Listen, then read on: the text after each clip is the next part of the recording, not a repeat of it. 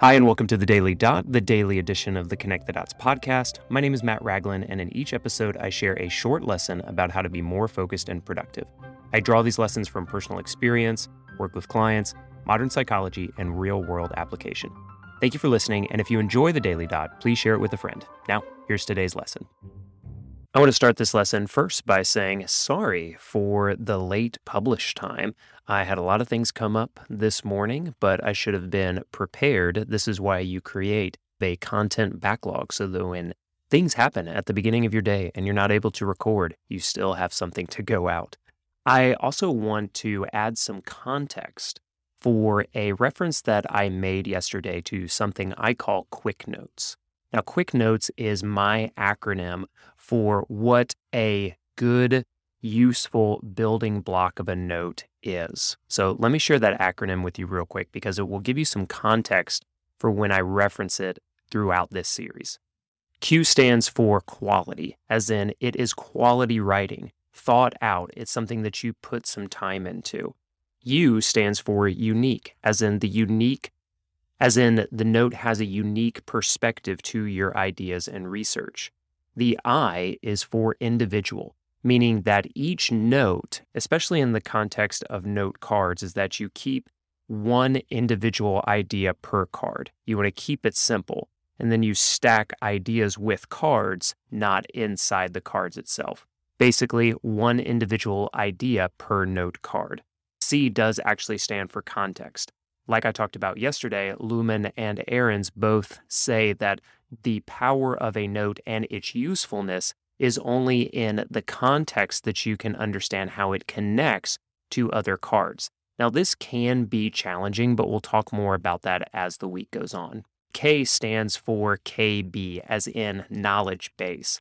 And what this means is as you continue to create these quick notes, you are able to build up a personal knowledge base of ideas, building blocks of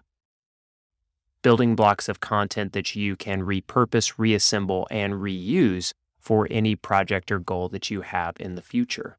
So now that you know a little bit more about what SMART notes mean and how I think about them as quick notes, Q-U-I-C-K. And just to be clear, that does not mean that the notes that you make are fast, even though I did talk about fast notes yesterday. And that's something that we'll talk about today as well. I want to remind you that these types of notes that are smart, durable, Q-U-I-C-K quick, are incredibly helpful building blocks for any type of work that you want to create. And this can feel a little counterintuitive because it does take time to create these. And it does take extra brain power. You have to spend the time to expand on a highlight, a note that you've taken in the past. And it's easy to think about, well, I have work to do right now, so I can't spend time working on these notes. But what I want to encourage you on is as you continue to do this, as you're writing down notes, ideas, and information, it's giving you a way to record them without having to rely on your top of brain memory or your first brain to have access to them in the future. Having to rely on that top of mind memory and highlights is only part of what you're capable of. This note-taking system, this personal knowledge base, is what you're able to build over time. And much of this good stuff that you will create in the future is a level deeper and can be what these notes allow you to do is help you archive it almost like in your second brain, whether that is through analog note cards or a tool like Notion or Roam or Obsidian or Supernotes. There's a lot of different options out there. We'll talk about the pros and cons of each in a later episode. If you need to go back and listen to yesterday's opening episode or the episode on January 12th, never start from scratch.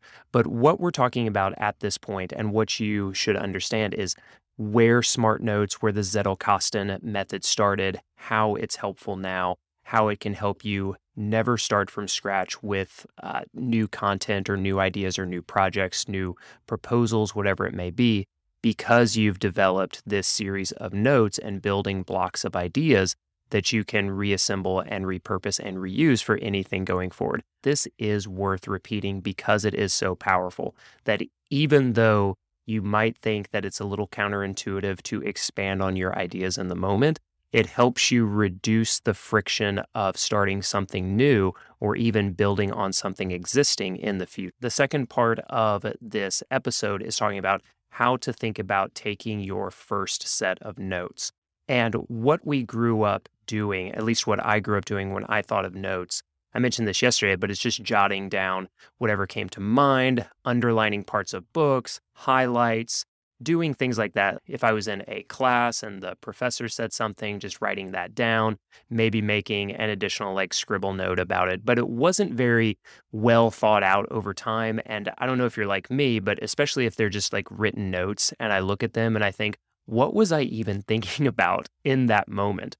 And so one of the things that is important to distinguish between is how you think about the difference between a highlight and a quote that you just copy and maybe a durable, permanent, quick note that can become an independent block of creative work.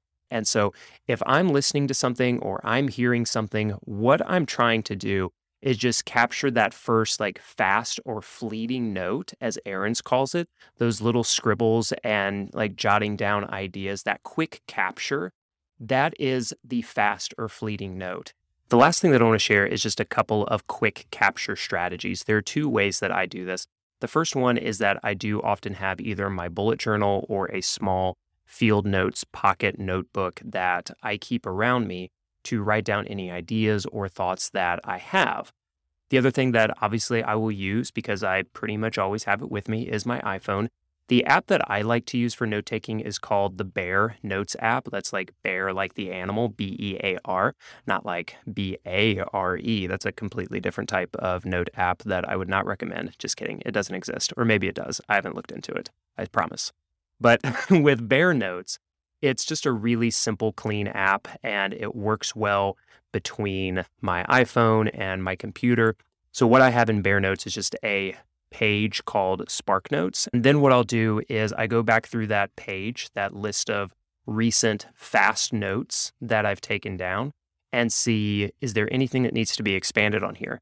Is there anything that I want to develop into a permanent, durable, quick note with more context? So I'm building on my knowledge base. It's important to realize that not every like fast capture of a note or an idea that you make then becomes the building block of an idea. So don't feel like every single thing you write down is eventually going to be developed into a note that you're going to use in the future for other content. Just get in the habit of capturing your ideas, and then you'll be able to go back through them and decide which are the ones worth developing and which ones can you just kind of let lie to see if they spark something else in the future. Okay, that's going to do it for the second episode in our note-taking series. Listen back tomorrow. We're going to be talking more about how to expand your ideas and summarize others, moving from this quick capture into the permanent, durable, quick note structure that it becomes the building block of your ideas. Thanks for listening to The Daily Dot. I really appreciate it. The best way to help the show grow is by sharing with a friend, but the other way is to rate and review on Apple Podcasts and Spotify. I'd love to hear from you on Twitter or Instagram. You can find me at Matt Ragland. I'll be back tomorrow with a new episode, so thanks again, and I will talk to you tomorrow.